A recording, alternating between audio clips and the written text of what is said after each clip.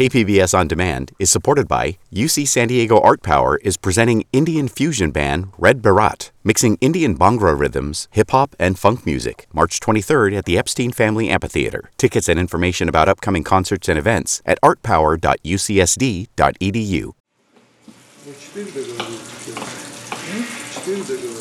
El domingo antes de que Ibrahim, Gernor y Eliar salieran de Tijuana, celebraron con un gran festín de despedida. Querían cordero, pero no pude conseguírselos a tiempo, así que consiguieron algunos buenos costillares de vaca y otros cortes de carne por su cuenta. Ibrahim, el chef ruso uzbeco de la casa, preparó el plov, un plato de arroz muy común por toda Eurasia, hecho con verduras fritas como zanahorias y cebollas y con su respectiva proteína. Normalmente, plov se prepara con cordero, pero en esta versión tijuanense se cocinó con costillares de ternera. Su cocción fue lenta, con caldo y especias como cardamomo, hojas de laurel y canela. La carne quedó suavecita. Se acompañó con una ensalada sencilla al lado.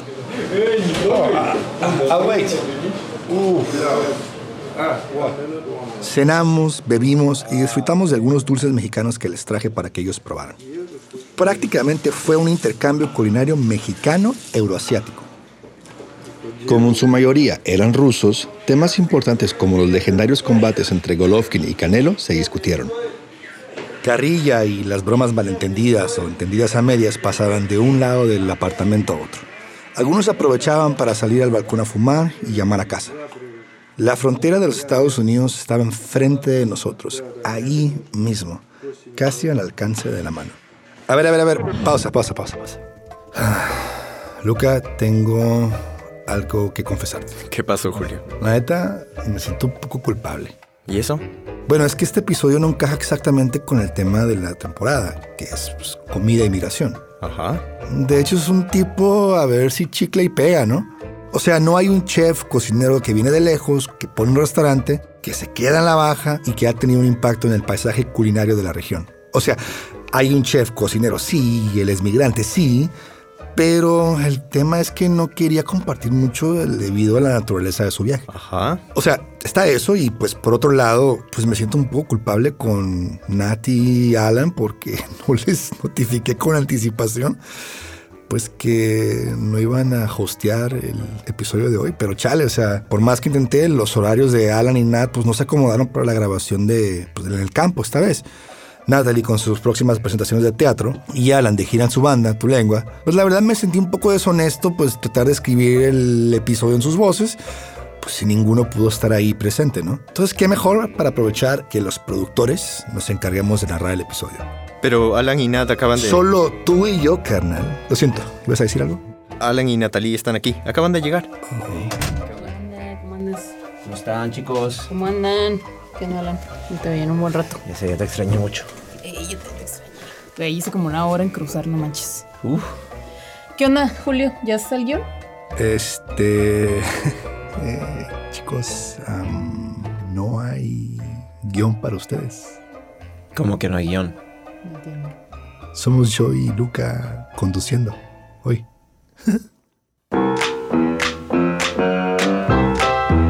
¿Sabes que cancelé mi práctica de Tu Lengua para Chicos, sí? lo siento. Esto no está nada Julio, chido. vine Todos desde hacemos Tijuana para muchos grabar esto. sacrificios. Una hora de Horas. Chicos, perdón. De KPBS y PRX, esto es... Échame ese nuevo beat, Luca. De KPBS y PRX, esto es Port of Entry. Donde contamos historias que cruzan fronteras. Soy Julio Ortiz. Y yo soy Luca Vega. Esto es un Producer's Takeover.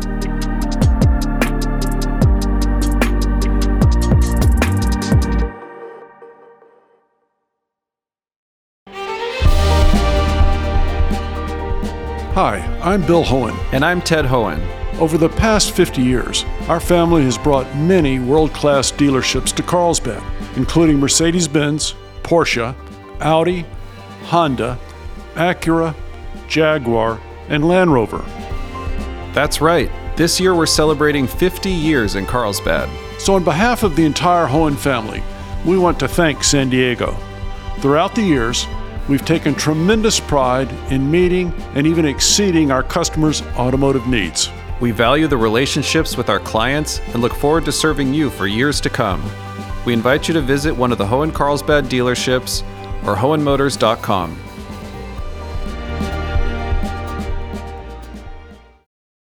You are listening to Port of Entry en español.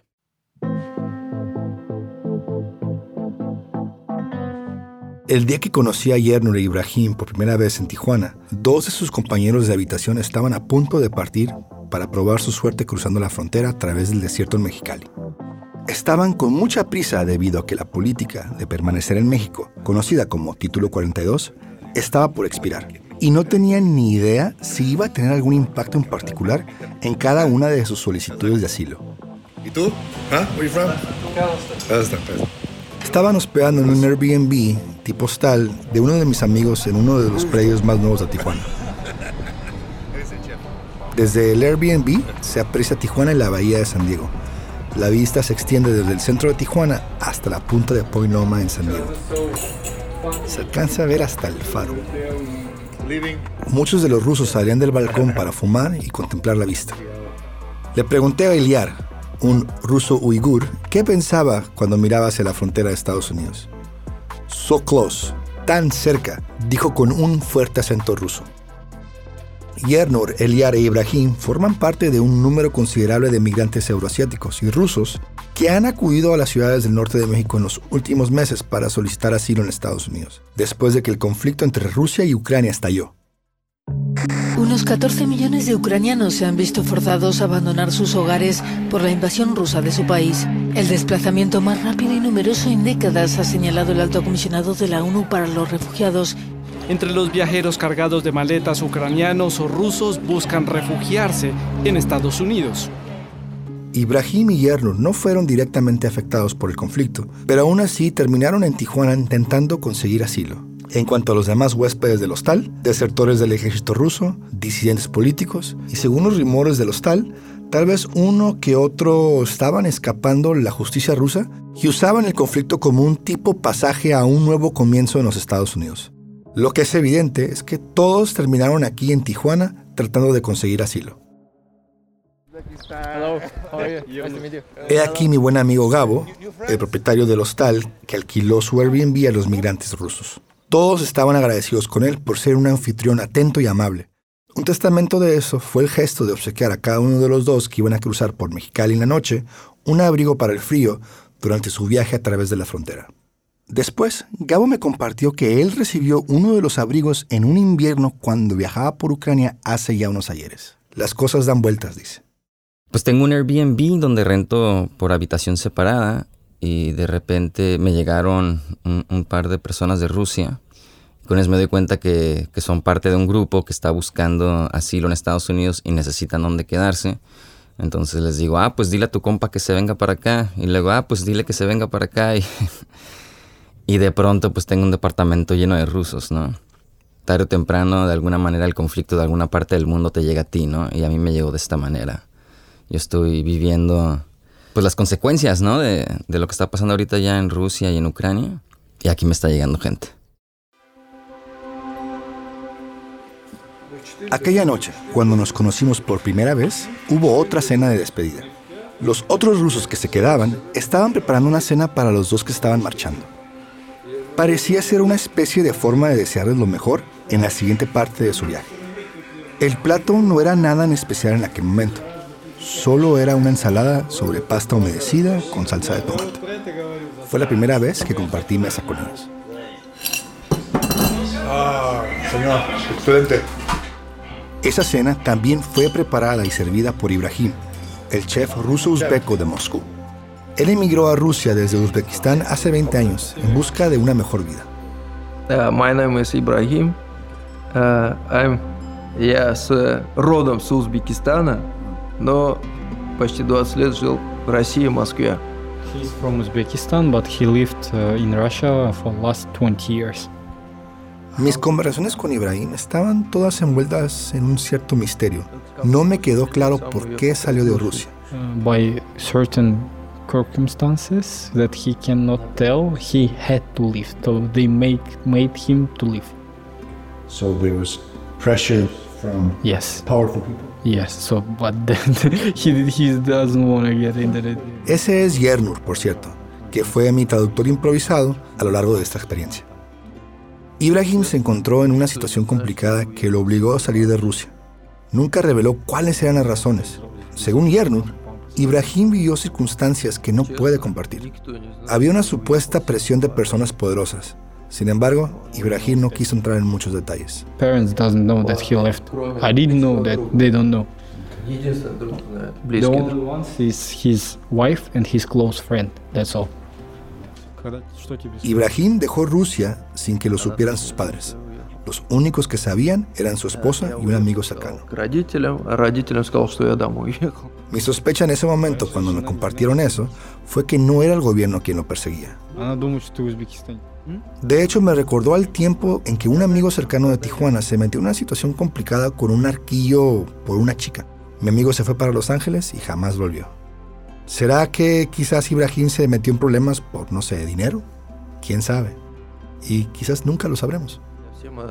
He's that kind of person that he solves his problems first, then he talks about them. So he didn't tell anybody except that two person, and he just left. He wants to get to States, figure out all his stuff, and then tell everyone that he left. Según Yernur, Ibrahim es el tipo de personas que resuelve sus problemas primero antes de compartirlos con alguien. Quería llegar a los Estados Unidos para resolver todos sus problemas, y luego, cuando el momento sea apropiado, contarle a todos lo que le había pasado, que se había ido y que estaba trayendo a su esposa e hijo.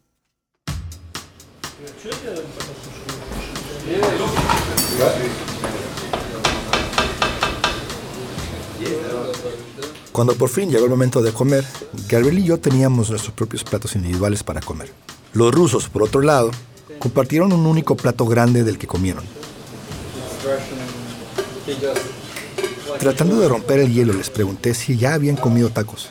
Dijeron que sí y naturalmente les pregunté por su favorito, a lo que contestaron que solo habían probado los de asada, porque todos eran musulmanes, y las otras opciones eran cerdo o carne de res cocida en manteca de cerdo. Así que no pude evitar contarles sobre la barbacoa, que es una preparación de cordero tradicional mexicana, cocinada lentamente en un pozo durante 12 horas. Y yo sabía de un lugar legendario. Les pregunté si estaban dispuestos a probarlo. Dijeron que sí. Digo, no es como si tuvieran su agenda totalmente llena. Así que lo programamos para el siguiente martes. Le marqué a Natalie y a Alan para que me acompañaran el día del rodaje, pero... ¿Qué onda, Alan? ¿Cómo estás? Oye, ¿puedes ir? Güey, la neta me encantaría, pero sabes que tengo chamba en la mañana. Voy a estar trabajando hasta las 5. ¿Qué onda, Nat? ¿Se arma o no se arma? Y Julio, no puedo. Tengo ensayo porque ya estreno este sábado mi obra. Vas a venir, ¿verdad? ¿Qué onda, Meluca? ¿Jalas o te pandeas, hijo? ¿Barbacoa? De una. Luca, el operador Optimus de este programa, el Mozart detrás de las teclas, es mi gallo. Entonces, ¿próximo martes? Próximo martes por la mañana. Ahí estoy, seguro. No me dejes abajo. Seguro, dale.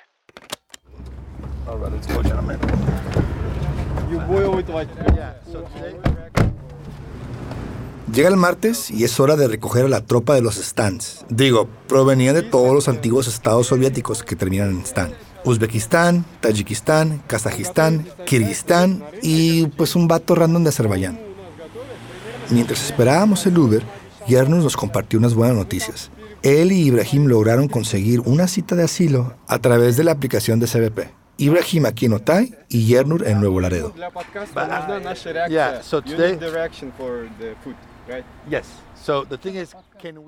Y luego estábamos con Martínez comiendo barbacoa.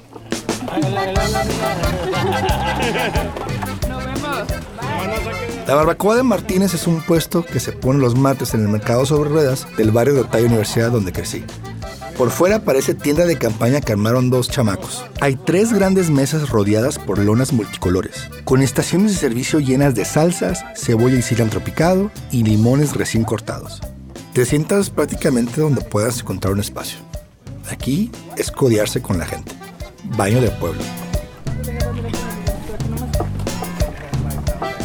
En la entrada del puesto te da la bienvenida el mismo Martínez con una pequeña muestra de tacos de barbacoa, con lo cual invita a los nuevos clientes a entrar y probar sin compromiso.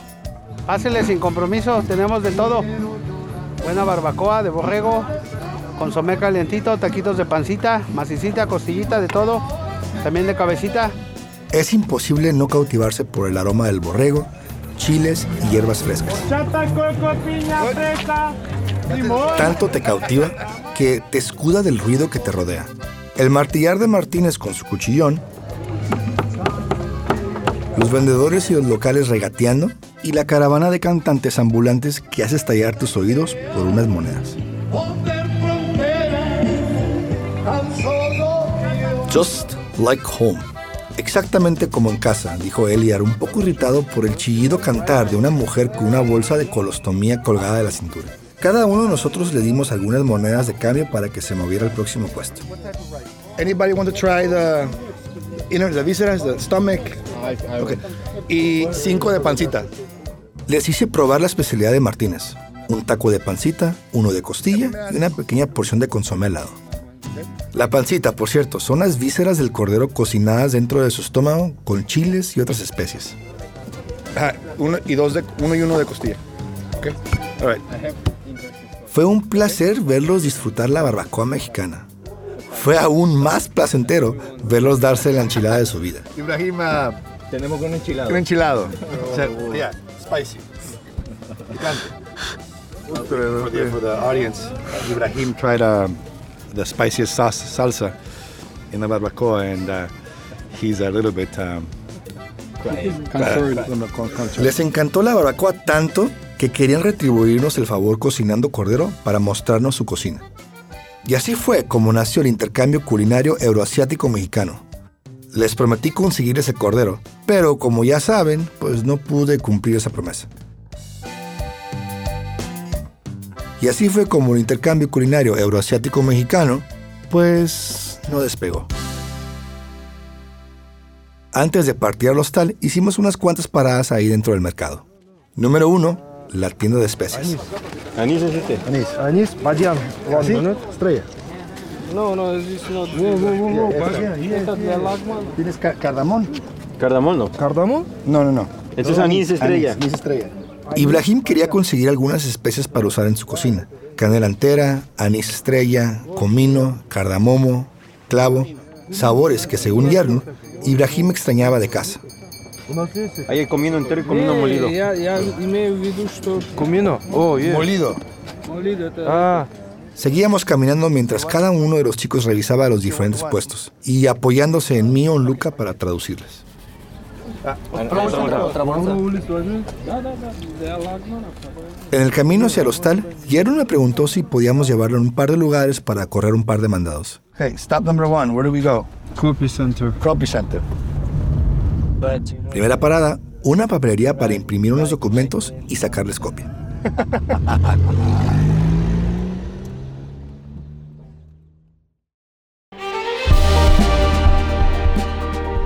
Hi, I'm Bill Hohen. And I'm Ted Hohen. Over the past 50 years, our family has brought many world-class dealerships to Carlsbad, including Mercedes-Benz, Porsche, Audi, Honda, Acura, Jaguar, and Land Rover. That's right. This year we're celebrating 50 years in Carlsbad. So on behalf of the entire Hohen family, we want to thank San Diego. Throughout the years, we've taken tremendous pride in meeting and even exceeding our customers' automotive needs. We value the relationships with our clients and look forward to serving you for years to come. We invite you to visit one of the Hohen Carlsbad dealerships or hohenmotors.com.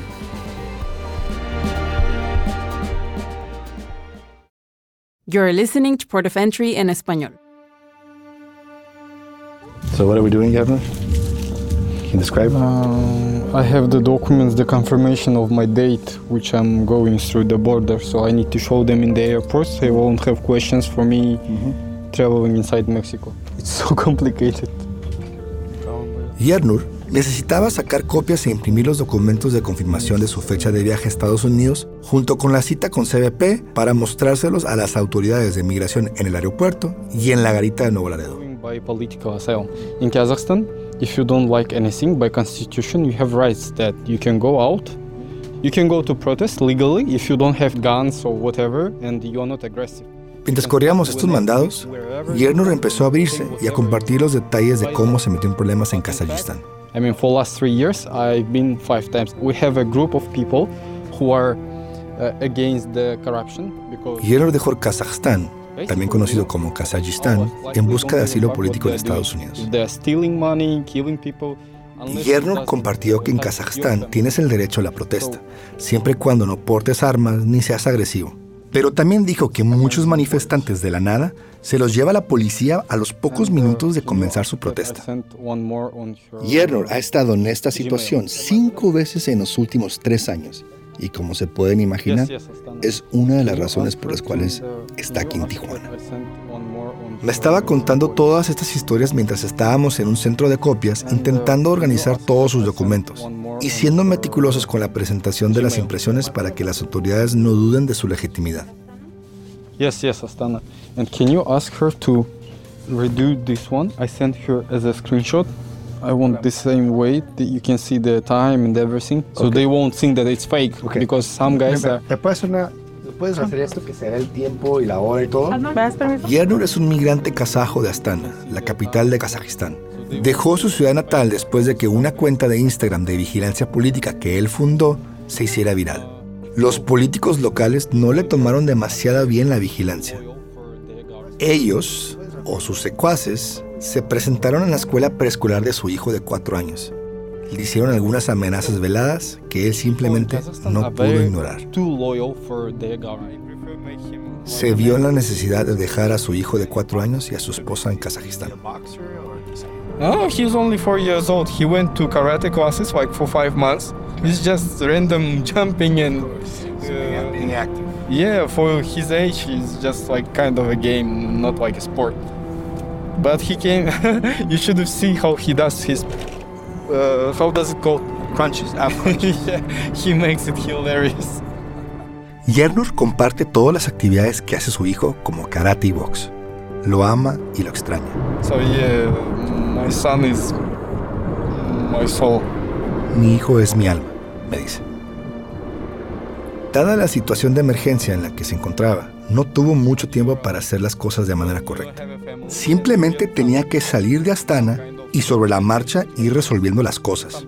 Compartió cómo él y su esposa encontraron una manera de que él pudiera viajar desde Astana hasta Tijuana. Y spoilers, es súper complicado. Kazakh people apply to the Embassy of Mexico in Turkey. Okay. There is no one in Kazakhstan. Okay. So for visa, I have to go to Turkey, first of all. Second of all, it was like 1 year and 2 months appointments. Okay. No hay embajada de México en Kazajistán. La embajada mexicana más cerca es la de Turquía, y no había citas disponibles en los próximos 18 meses, y esperar definitivamente no era una opción. Por lo tanto, se vieron obligados a buscar otras opciones, hasta que... I mean, there is no way coming here, but she read somewhere that there is amparo. Amparo? What's that mean? Mm-hmm. Like immunity. La esposa de Yernur descubrió una solución a través de un contacto que hicieron. La gente que entra a México sin visa con la intención de pasar a otro destino puede hacerlo con un amparo, un documento legal que otorga protección de procedimientos civiles o penales en contra del titular si el titular es acusado de infringir una ley como ingresar a México sin visa. Entonces Yernur encontró una forma de viajar libremente por México sin que las autoridades lo molestaran. Okay, so we find out the guy who got here by the same way as I did now, and he said that the only legal way is come to Dominican Republic. From them you fly to Nicaragua. Yernur comentó que el único camino para llegar a México era a través de República Dominicana vía Centroamérica, y desde República Dominicana voló a Nicaragua. Y en Nicaragua viajó en autobús y camiones improvisados hasta Guatemala y luego a México. So from Nicaragua, it took me 4 days to get to South Mexico, Tapachula. So through Guatemala and Honduras, we came to Tapachula. It was like 35 group of people who were going that way. Le tomó 4 largos días llegar a Tapachula, Chiapas, en el sur de México. Tapachula es el primer punto en México para los migrantes que vienen del sur. Ya en México, era necesario para Yernur obtener su amparo. Tapachula, we went to a lawyer which made us an amparo. made me an emperor. So you should have shown him that you are going for political asylum by CBP. I explained everything to him. He made me documents, and I flew from Tuzla because it's from Tapachula. It's difficult to fly out. Yes. I went to Tuzla with the papers. Migration was... Una vez ya en Tapachula, buscó un abogado de inmigración mexicano. Le explicó todo al abogado, quien le preparó los documentos necesarios y le produjo el amparo. Ya con el amparo en mano, Yernur partió de Tapachula a Tuxtla, y de Tuxtla voló a Tijuana, y en Tijuana alquiló un espacio en el hostal de Gabriel, donde comenzó a buscar una cita de asilo con inmigración americana a través de la aplicación de CBP.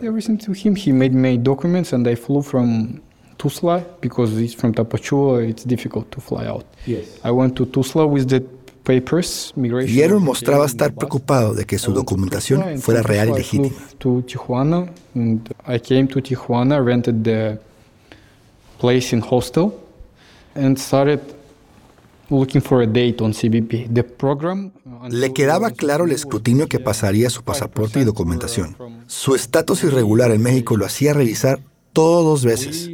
It was like a difficult, but it was a okay trip. We changed like 4 or 5 buses. We went to Tapachula. Como viajaba a Nuevo Laredo para su cita de asilo, necesitaba asegurarse de que toda su documentación estuviera en orden.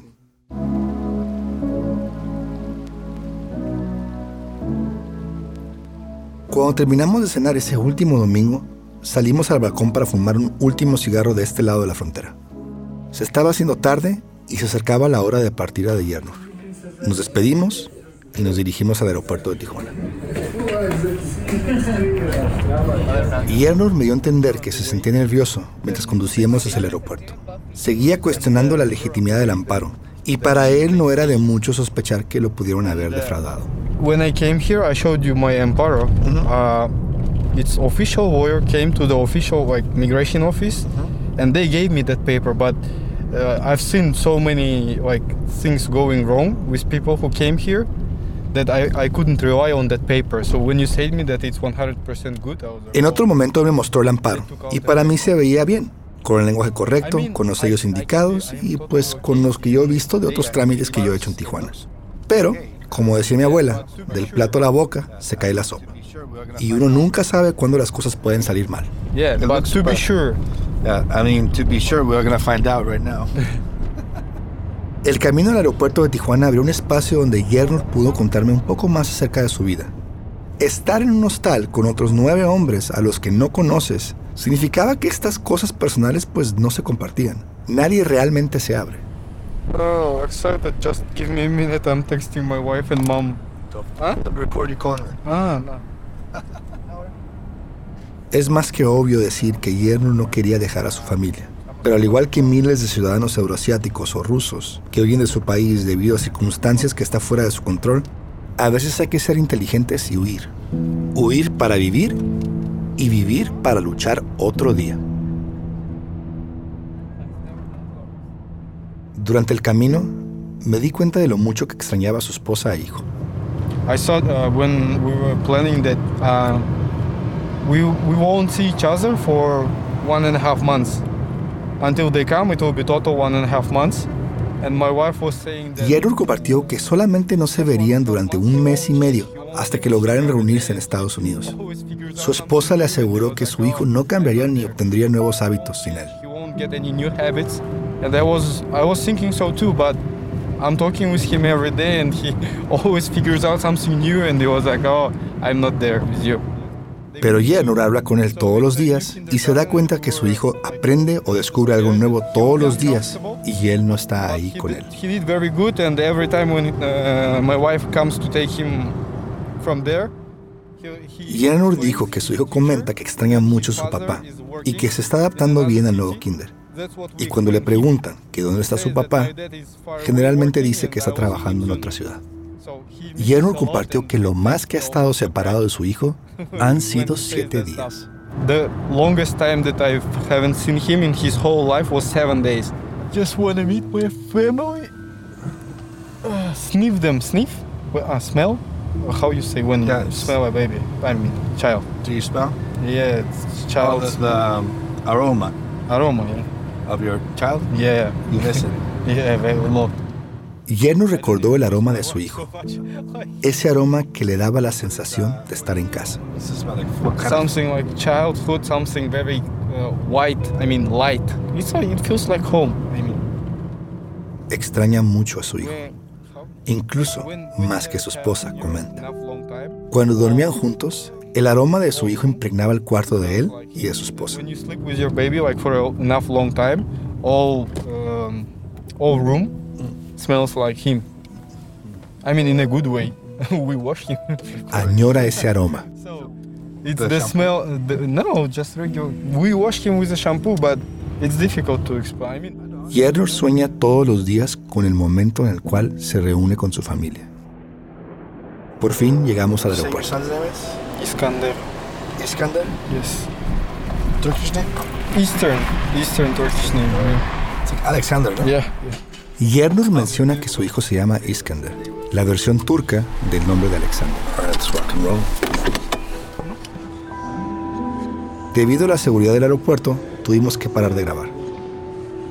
Después de asegurarme de que pasara la zona de inmigración, nos despedimos. No he vuelto a saber nada de él desde entonces. Solo espero que haya llegado bien a su destino y que no pase mucho tiempo antes de que vuelva a oler el aroma del pequeño Iskander.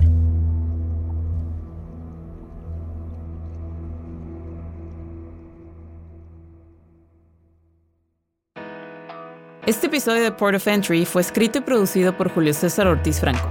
Luca Vega es el productor técnico y diseñador sonoro. Adrián Villalobos es especialista en producción de medios. Alisa Barba es nuestra editora. Este episodio fue traducido al español por Natalie González y Julio César Ortiz Franco. Elma González es nuestra editora en español. Lisa Morissette es la directora de programación de audio y operaciones. Y John Decker es el director de desarrollo de contenido. This program is made possible in part by the Corporation for Public Broadcasting, a private corporation funded by the American people. This project was also made possible with support from California Humanities, a nonprofit partner of the National Endowment for the Humanities. Visit callhome.org. Soy Alan Lilienthal. Y yo soy Natalie González. Nos vemos pronto.